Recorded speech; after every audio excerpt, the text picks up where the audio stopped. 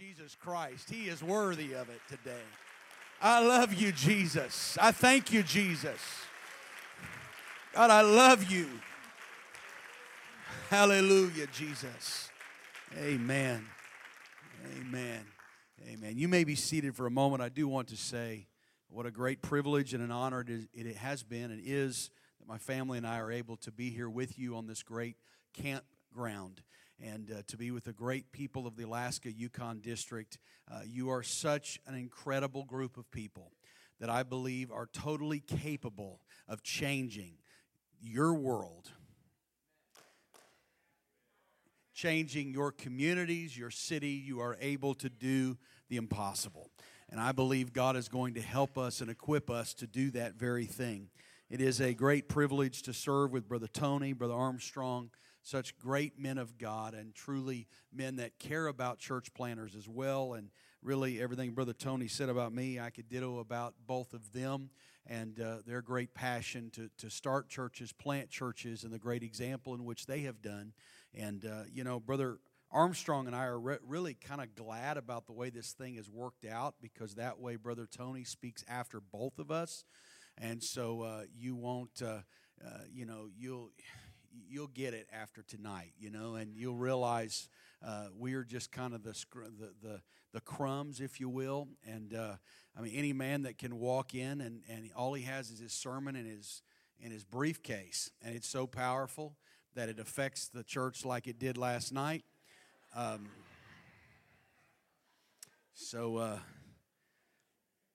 Anyway, at least that's what he told me last night.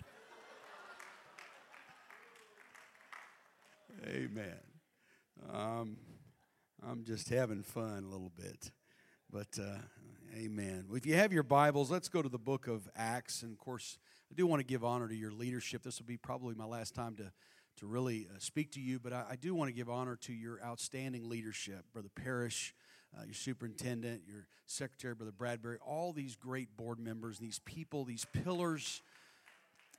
And I just am so honored to be with you this week and to experience, all of my life I've heard about the great Alaska Yukon District, and to have the great privilege of standing here and speaking to you is just truly a highlight of my life. And I appreciate the great example that many of you men have made. Of course, the outstanding job that Brother Blackshear and his team with North American Missions is doing.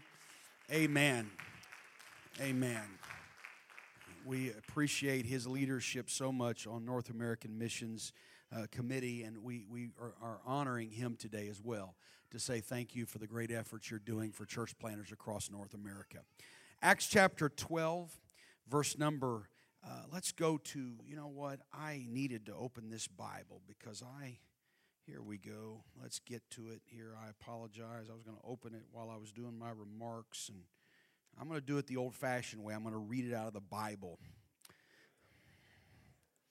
So Acts chapter 12, let's look at verse 5. It says this: Peter, therefore, was kept in prison, but prayer was made without ceasing of the church unto God for him. When Herod would have brought him forth the same night, Peter was sleeping between two soldiers, bound with two chains, and the keepers before the door kept the prison. And behold, the angel of the Lord came upon him, and a light shineth in the prison. And he smote Peter on the side and raised him up, saying, Arise up quickly. And his chains fell off his hands. And the angel said unto him, Gird thyself and bind on thy sandals. And so he did. And he saith unto him, Cast thy garment about thee and follow me. And he went out and followed him, and wist not that it was true which was done by the angel, but thought he saw a vision. And yet in verse 10 he said, When they were past the first and second ward, they came unto the iron gate which leadeth into the city, which opened to them of its own accord. And they went out and passed on through one street, and forthwith the angel departed from him. Amen. Would you bow your heads? Lord Jesus, We have already been so impacted by ministry this week. Lord, you have done so many miraculous things in hearts. You've filled people with the Holy Ghost. You've did some incredible things. But I ask, Lord, today that in this session, I ask, Lord, that you would once again speak to every heart and life here, I pray. Help us to take what the Word of God would speak to us and transform us. Help us, Lord Jesus, to experience all that you have for us today. In Jesus' name we pray. Amen. You may be seated today. It is hard to believe that 15 years ago my family and I had the privilege of moving to a great city called Orlando, Florida. Perhaps you've heard of it. Just a little city in Florida that just so happens about 1,200,000 people every week visit it. And a great city there, and we had the privilege. I did not start the church there. There was 23 people that voted on us that first 23 people, and they voted on us, and we were going to change the world and the city. And of course, we had tremendous revival from that day forth. In fact, within the next 3 months, we had lost 20 of those 23. We had lost 20 people, and yet as a result of that, great revival, Okay. You say, man, you must have really been a bad pastor. We had a bunch of things, and I won't go into all the things that were there, but let's just say that my pastor, Brother Mooney, said to me, he said, Bill, you might ought to try to spread 20 years worth of pastoral experience over at least a year instead of dealing with every major sin and chaos that you could in the first 3 months. And, I must tell you, I felt like it was chaos. And, of course, we wondered, are we really in the will of God? And is God really wanting to do something great in this place? But yet, when we consider the fact that I really believe and knew that it was God's way now of bringing about the revival that needed to happen and would come, but yet the soil of which the revival was going to come was not yet prepared, and it was not proper. And so therefore God needed to do some things and to clean some things out in order for us to experience the great revival that we did experience, and the many people that we did see filled with the baptism of the Holy Ghost and lives transformed and changed. I believe in this era of time in which we live that there is a desire that God has for a last time, end time harvest of unprecedented proportion. I believe it is time that the church operate in the supernatural demonstration of the power of the Holy Ghost. He said, I give you power after that the Holy Ghost has come upon you. He said, you shall be witnesses unto me. And I believe that God has given us and is preparing to give us this great opportunity. For you see, I believe we are really one of the most fortunate generations. We experience and see the essence of sin's problem in our world in unprecedented ways. We look at circumstances, but the Bible said, where sin doth abound, grace doth much more abound. And I know that there are some that feel like you would have liked to have lived during the Apostle Paul era and perhaps have been him. But I believe that God must love you and I, oh, so great, because he didn't choose Paul. He didn't choose Peter. He didn't choose the disciples. He said, you can start this thing, but God has chosen you and I to finish this thing. that means that God must have a tremendous level of confidence and belief and trust in you and I, because He said there is a beginning, but there will be an end time revival that God will bring about in this era of time that I believe we've been preaching about, talking about. Generations have looked for it, but God said, I will bring it in the last days, saith God. I will pour out of my Spirit. God chose you. God chose me to be here in this time. It's time, as we were talking about it just a few days ago, and I've made the statement, quoted the statement that Brother Godair made many years ago. If your vision doesn't scare you, you need a new vision. If it's not scary, if it's not just so overwhelming, you see, if it's not a God-sized vision, you need to go back and get a God-sized vision, because if it doesn't scare you, it's not God-sized. If it's possible, it's not a God-sized vision. But if it looks impossible, dive in. See what God will do. I believe we love the supernatural. We love the demonstration of the Spirit like never before. We love to see healing, signs, and wonders. We love to talk about the miraculous demonstration of God. But what we don't like to talk about is the ordinary stuff. You know, that stuff like cleaning the bathrooms. That stuff like working, getting my hands dirty.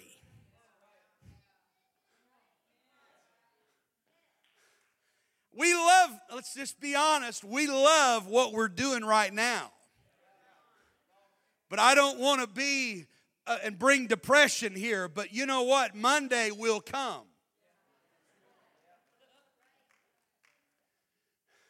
Several years ago, I had the great privilege and honor of being one of the speakers at a National Youth Congress, as I was pastor in Orlando and had the privilege of being one of those speakers. And it was a great thing. We had a great session. Presence of God was there. It was exciting. It was wonderful. And I felt like I was on the top of the world. Got in the plane, flew home Saturday. Sunday morning, came into the church.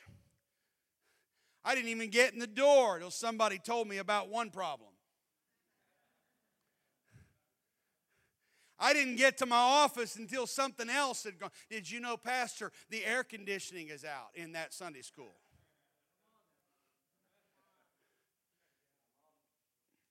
Pastor, I would have mowed the lawn, but there wasn't any gas in the lawnmower.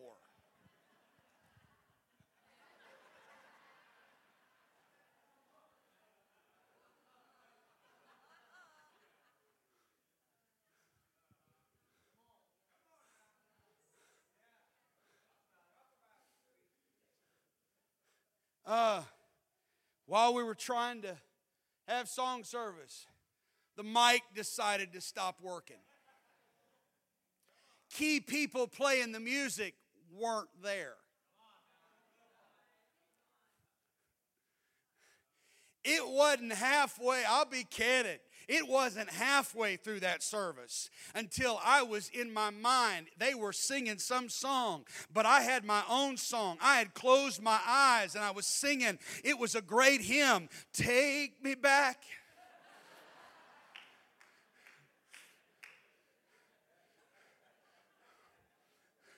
Take me back, dear Lord, to last week, where it felt so good. Ordinary stuff hit me in the face. It wasn't enjoyable. All the chaos, the excitement quickly wore off. We don't like the ordinary stuff. We read in the Scripture, and many times we've read this great story of course, Peter getting put into prison, and he's there, and the church has an all-night prayer meeting praying for the supernatural demonstration of God. And we get excited about the great ending of the story where it says that the angels showed up in a supernatural display of the power of God. But sometimes there's a story hidden in the details. Because if you read the Scripture, you find that there is something that the angel does in the middle of all of the great supernatural experience. It's mundane, it's simple, and really it's where my title is found today. What's he preaching?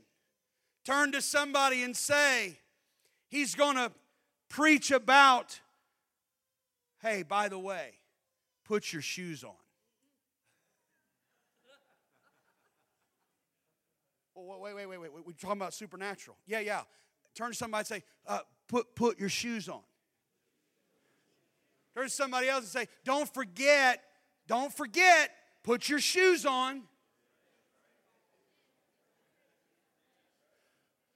Wow, supernatural just walked out of the room, didn't it? What happened here?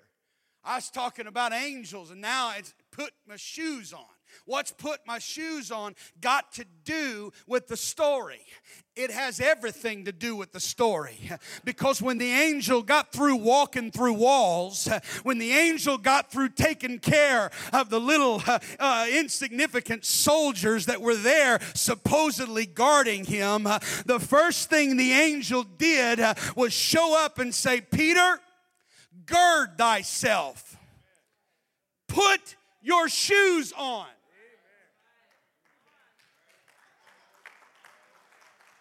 Now, if it were me, I'll be candid.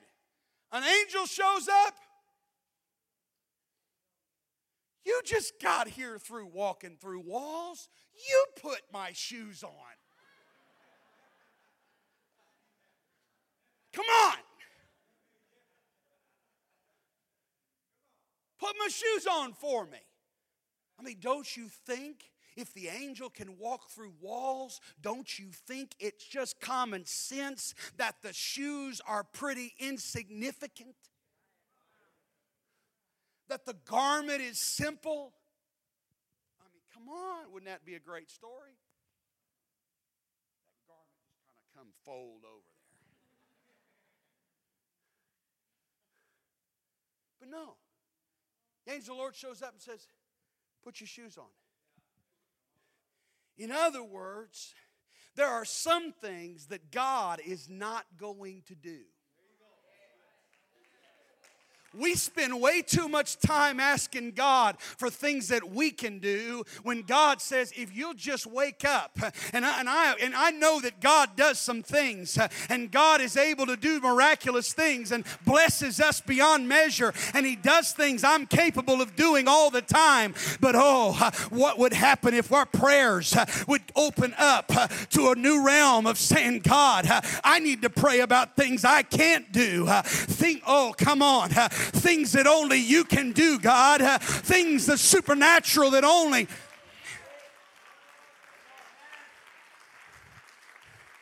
Because when you read this, it wasn't until I pastored that I understood that, I could have the greatest day of my life and the worst day of my life, and it could be the same day.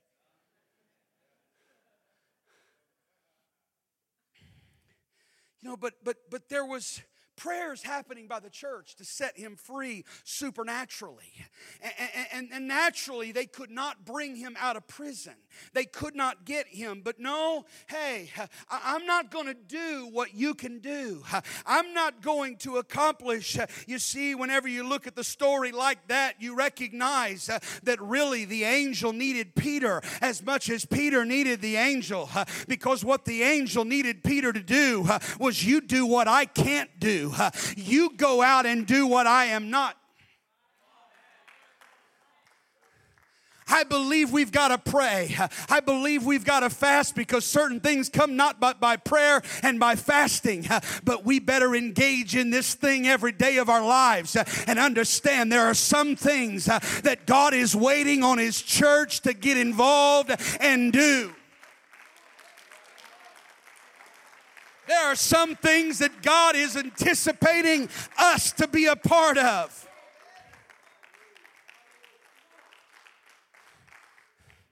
I would not for a million years want to embarrass this particular missionary, but had the privilege of visiting him several years ago. And upon talking to him, he was quite distressed. He said, it's been a year and a half since anybody has been baptized. It's been a year and a half or more since anyone has received the baptism of the Holy Ghost.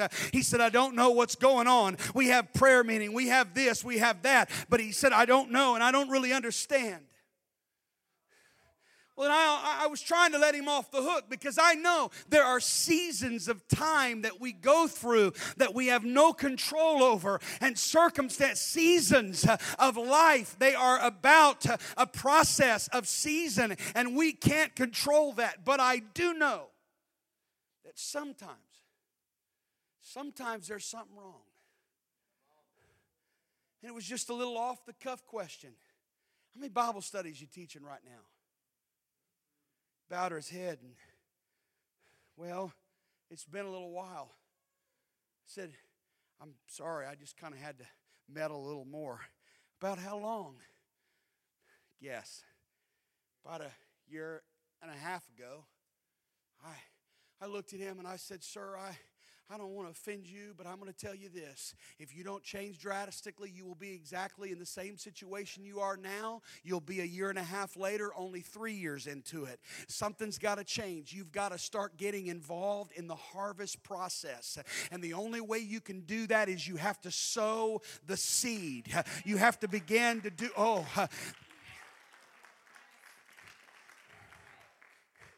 you see, the truth of the matter is, harvest is something that will happen and is a supernatural thing. I've heard farmers and we say, I raise crops. But to say that I grow crops would be really not right, because no farmer has ever grown something of his own accord. All he knows is that if he will plant the seed, if he will nurture the seed, if he will allow the seed the opportunity and the environment to grow, there is a supernatural process that happens in that. It's called something I call the law of the harvest. You say, what do you mean law of the harvest? Let's go to Genesis chapter number 8, I believe it is. In Genesis 8 and verse number, let's go to verse number 21. And it says this, and the Lord smelled a sweet savor.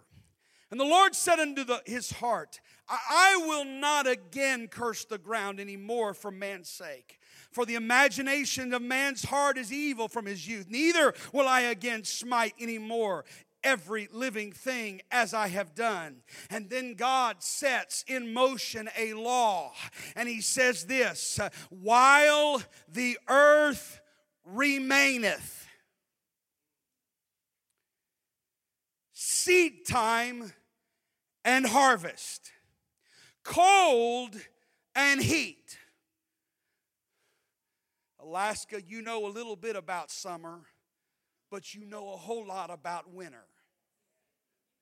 But as long as the earth remains, God said, as long as this thing is around, there will be seed time and there will be harvest.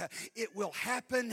It is just simply going to happen. There will be day, there will be night, as long as the earth remains. So therefore, if there is seed on the ground, and if there is seed nurtured, something is going to happen with that seed. Harvest will happen. You can't force something to grow, but you've got to sow the seed. My responsibility and your responsibility is, what am I saying today? I'm saying that we better not forget something that's very vital and important. God has a supernatural harvest prepared for each and every one of us and each and every city there. God will bring it about, but the only way I can get it to happen is that I've got to get my shoes on. I've got to do the natural and let God show up and do the supernatural. Throwing the seed out, just letting the seed go out, allowing the seed. You can't force it. It's an intentional process. There are times, and I'll just be candid, that harvest process, there's something about the soil. Soil's got to be ready. If the soil's not ready and not prepared, that's why we have something called plowing before the planter. I love that the prayer ministry has plowing before the planter. And NAM is able to really kind of team up with this, where they have teams that will go into places and they will pray against principalities and powers and spiritual wickedness in high places and begin to cultivate the soil. Because I think it's vital that we pray about people before we talk to people about God. We need to talk to God about those people. And when we ask God, you prepare the soil. And I believe that we've been doing that for some time. And I believe there's been some pastors and some saints of God that have been doing that for some time. But it is vital and essential that we get ourselves in the harvest process. Do something. So, you say, well, and let me just get practical here. You say, well, how do I get a Bible study? How do I talk to people? That's something that I hear so often. I don't even know how to get a Bible study. Let me tell you how to get a Bible study. The first thing is you've got to have friends that are lost.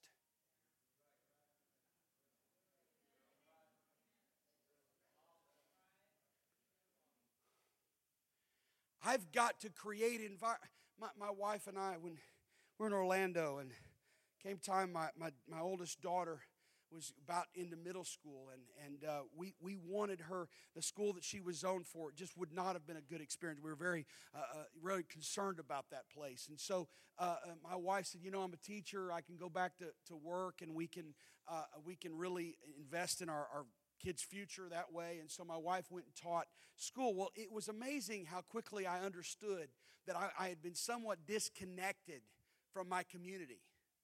Because our church had grown to the point where, we were average about 186 or so, and God had blessed us. But, it was just, we'd kind of gotten out of touch. I'd become inward.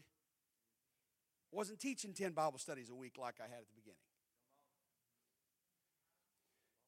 And therefore, not as many people were coming in as, I'm just being candid. My wife went to teach. And she developed a relationship with some teachers in the school, and it was a motley crew. There was, I don't know how much I should say with my kids around, but there was one teacher that was a lesbian. There was one teacher, I don't know. There was a group of them that were borderline. Alcohol was their focus. But they began to like us to the point where we've been gone 5 years and my wife still communicates to some of them. And they ask, when are you coming to Orlando? We want to get, in fact, one of them's wanting to fly up to St. Louis to see us. Well, I'm apostolic, I got a certain identity here, and nobody else is going to like me because of that identity, and nobody else is going to want to be a Take the lid off that concept. You may be different, but have you seen what's out there?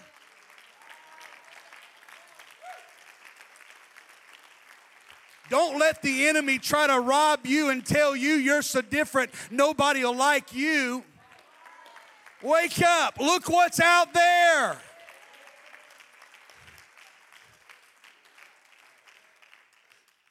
And we developed a relationship and friendship with some of these people, and it was unbelievable. There was a point where we got to a place where, in fact, I think maybe it was the last year we were there. We had a row or two of teachers and their spouses at our Christmas program. And it was humorous because they were all hanging out. They said, one of them came to me and said, you got to do all that pastor stuff. When you're finished, we all want to go out to eat? Sure. I thought, I'm going to buy their meal. Now, that was a weird deal. I was kind of thankful that they had the bar experience before we got there. And came to a table after we got there. But the truth was, they wanted to be around us because they felt something. They knew something. One of them had a situation with their brother that was very ill, and they came to us saying, we need you to pray. I'm telling you, if we want to win people, we've got to have friends that are lost.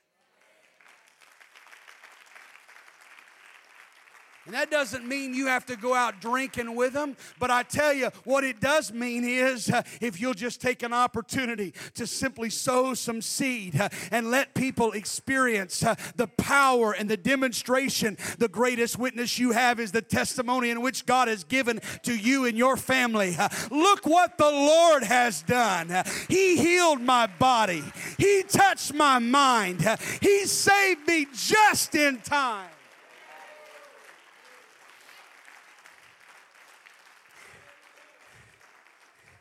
You got to go plant the soil, sow into people's lives. You know, I heard one person say this. It's pretty easy in just a 15-minute or 10-minute conversation. Just start conversations with people. And if you'll ask enough questions, eventually you're going to figure out something very vital. You need to come to the understanding, and hopefully in about a 10-minute conversation you can do this with anybody. Figure out whether they are open up to the move of the Spirit. Ask them questions. Where are you from? What are you doing? You'll find out, well, my dad was a preacher, or my nephew is sick, or you're going to figure something out. And when you just get that cue that person is open to the move of the Spirit, then the next thing you need to figure out is this. You need to figure out if that person is willing to allow Jesus Christ to change what they care about.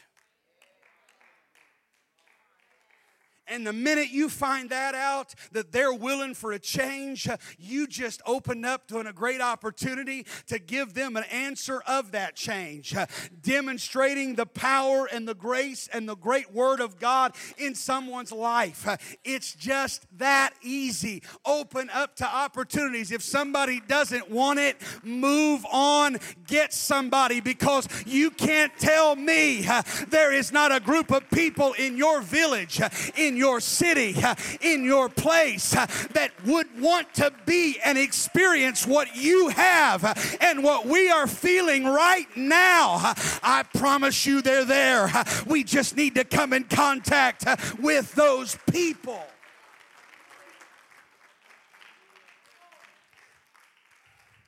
I know this is simple stuff, but yet it's simple enough to work.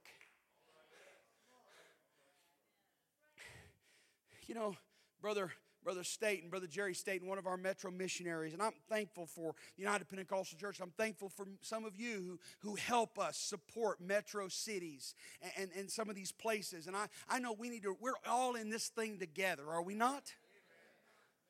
And it's astounding to me that, these metropolitan areas, can you imagine that half of the United States and Canada's population live in 30 metropolitan areas of the U.S. and Canada?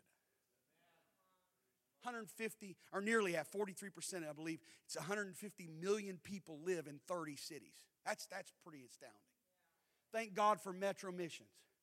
70% of the Metro missionaries UPCI has sent out and gone to these cities have successfully planted United Pentecostal churches. And as a result of them, we have, out of the 24 that have done it, we have 50 United Pentecostal churches today in cities that were not there previously to that ministry beginning. Thank God. But Jerry Staten is one of those men. He just has that ability. He just loves people. But it is so fun to watch Brother Staten work and operate. And I've had the privilege of being with him in D.C. He's a Metro missionary to D.C. Just about, it's almost 10 years ago, Brother Staten went into D.C. and there was no United Pentecostal Church within the Beltway, which is the large interstate that circles D.C. We had no United Pentecostal Church there. Today, we not only have his church, we have the 2 daughter works that he now has, and additionally 2 autonomous works that are out of that church that are doing wonderful additionally. So now we have 5 churches that are there as a result of this great Metro missionary. But one of the things I've learned from Brother Staten is this, and I've teased him, and he is incredible, and I'm not meaning any disrespect, but I've teased him, and I said, you know, sometimes you're not just ADD, you're ADD. Because there's times where I've taken groups there. Groups of our directors that will go, and I want them to be impacted by really what's happening in Metro Missions. And so what's intriguing is this, is that Brother Staten would schedule us to speak at a particular Bible study group or something. And man, whenever he's on the phone, he's like, oh, this is incredible. This is the greatest thing since sliced bread. You will not believe it. It is unbelievable. We've got all kinds of great stuff happening.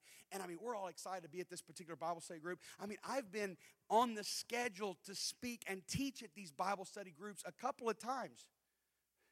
And then a few weeks later when I get there, I'll say, are we still going to that Bible study group?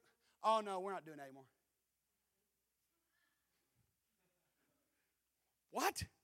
No, that one kind of fills out. We got this one over here going. And the first time I'm like, man, I mean, I can't even get here fast enough. But after a couple of times of that, I started recognizing there was a pattern to this thing. And what he had understood, and what Brother Haney even preached about many, many years ago, he even wrote a book about it, that wave. If the wave is moving, you better get on it. But when the wave stops, get off it. What we're good at, if we're not careful, folks, and I believe that we need to keep every door we can possibly keep open to the lost. If I've ever had a contact, I need to maintain that contact some way. But you know what I can't do? I can't waste my time on people who do not want this thing. Because there is enough people out there that haven't even figured out we're there. And so I have to keep moving, keep finding. I've got to find somebody that's hungry for this thing. You know, Bob Betcher, a good friend of mine, Pastor Jack Jance's son-in-law, now pastors the great church there in Chicago there that Brother Yance started after he left North American Missions. And Brother Bob Betcher, great man, he used to sell insurance. And he told me this. He said, my first time going when they were training me to sell insurance, he said, they said this. They said to me about selling insurance, here is the key. 100 calls a week, 15 appointments, 5 sales, 2 of them being whole life. In 5 years, you'll be making 6 figures. What? They said if you'll make 100 phone calls a week, cold calls, if you'll just get 15 appointments, if you'll just have 5 sales and 2 of them be whole life, in 5 years you'll be making 6 figures. And he said, I just had the audacity to believe him. And he said, I can tell you they were right. Now, you know what? I think, and let me just clarify this for a moment. We need to be careful. I believe wholeheartedly that we need to have processes, repeated processes. We need to do those things. We need to figure out what works, and we need to do it. But I also, let me preface this by saying this. We need to make sure that we are following after the Spirit of God too. Not just making 100 phone calls, not just this, and this, where it becomes nothing but a process. We have to have a move of God, and that's where that wave comes. I need to learn how to sow. I need to learn how to take care of the crops, make sure they're nurtured right. I need to make sure that I do that and I do that right. But I need to make sure that I'm doing it under the understanding that God is going to have to step in here and He's going to have to do the supernatural work that only He can do. I feel like today the angel's showing up and He's saying, you know what? I'm here to turn somebody loose out of prison. I'm here to but somebody here, He's looking at and saying, why don't you put your shoes on?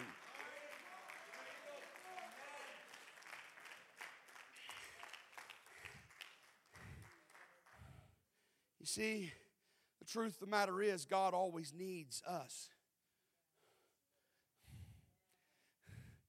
God said, He didn't say, all right, let's just turn the water to wine now. No big deal. He could have easily put it in everybody's glasses. What's easier, water to wine or just fill everybody's glasses? But He said, go get some pots. Fill them with water. What are you doing? Put my shoes on. I'm doing what I can do. I'm doing what God spoke to me and told me to do. I'm just doing the process. I'm just going through that. Oh, I'm talking to somebody here today. You feel like you're insignificant. You feel like nothing's working, nothing's happening. You know what? Let's go back to the basics. I've got to sow. Why will sowing work? Well, because there was a law in Genesis chapter 8 at the very beginning. As long as the earth remains. I've never seen a farmer on the side of the road going, grow! Come on, baby, grow!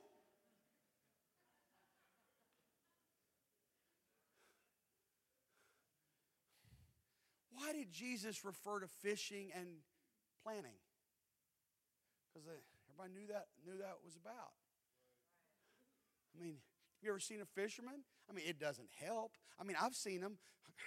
Come on, fishy.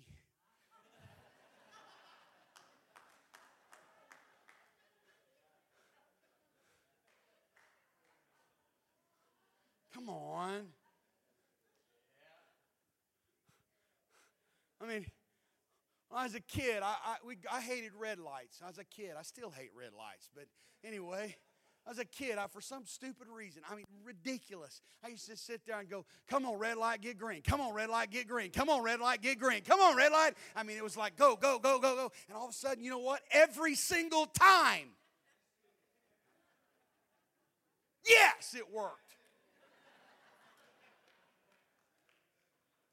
Had absolutely nothing to do with what I was saying, but everything to do with the fact that it was just a simple process. It was going to happen. Can I tell you, there is a law of the harvest that God instituted from the very beginning. It's going to happen, but I got to put seed in the right ground. I got to protect the soil.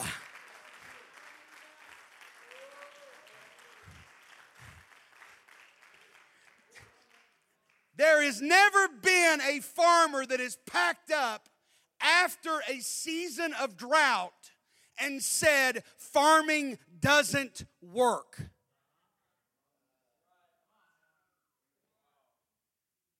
Droughts are seasons too.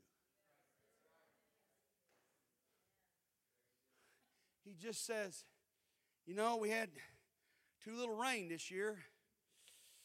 Man, it's been a rough year. We'll have to tighten our belts a little bit, but you know what? We'll get them next year. We'll get them next season. Why? Because this thing works. Never seen him packing his bag saying, you know what? We had too much rain this year. Farming doesn't work. And by the way, while I'm on that, I've never seen a fisherman quit fishing because he didn't catch a fish. No, he just walks away and says, we'll get them next day, boys. Everything will be fine. Why? Because I know they're out there. I just got to put my hook in the water. If my hook's not in the water, I'm not going to catch fish. If the seed's not in the ground, I'm not going to grow anything. But I'm telling somebody, it's there. It's about simply getting your shoes on.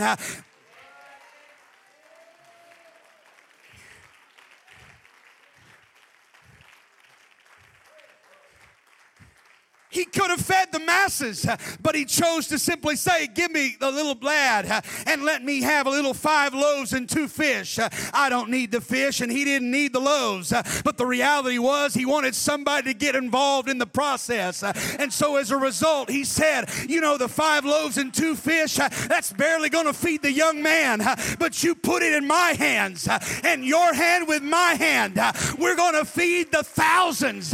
Oh, I wish somebody today would step on out.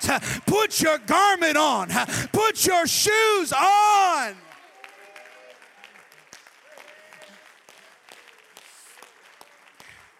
Would you stand with me right now?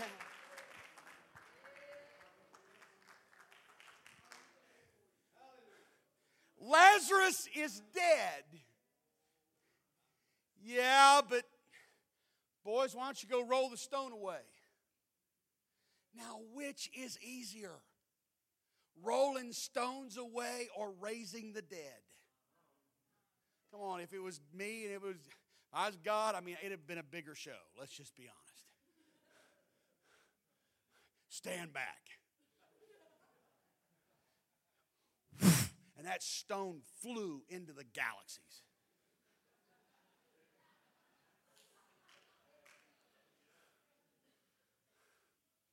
He didn't do that. He just said, hey, guys, go do what you can do. You do what you have the ability to do, because if you'll do what you have the ability to do. Well, some of you are saying, well, I don't have the ability. Oh, no, wait, no, don't even go there. Because a guy by the name of Moses went there one day and said, you want me to go talk to Pharaoh? How in the world? The truth of Pharaoh said, you know what, I'm not going to do this. But God says to Moses, you know what, Moses, why don't you look down and see something that is in your hand? I've already put something in your hand. And the problem was Moses was so small-minded in his thinking, he didn't understand that the rod within his hand was going to contain the miraculous miracle. All it was to that time was something that he could be simply sustained and carried and made sure that he was stable. But God was going to say that day, Moses, I can take anything. And by the way, if you'll just wake up and understand, I've already put the ability and the power in the palm of your hand. What's in your hand, Moses? Throw it down, Moses. Later, Moses, stretch it out, Moses. I've already put it in your hand. And I believe within our hands today already is the power and the anointing and the virtue of God and the ability to reach Alaska, Yukon. It is here. If it is said, these 12, they are 11 that turned the world upside down. There is several hundred in this building today that can say, I know there is something in my hand.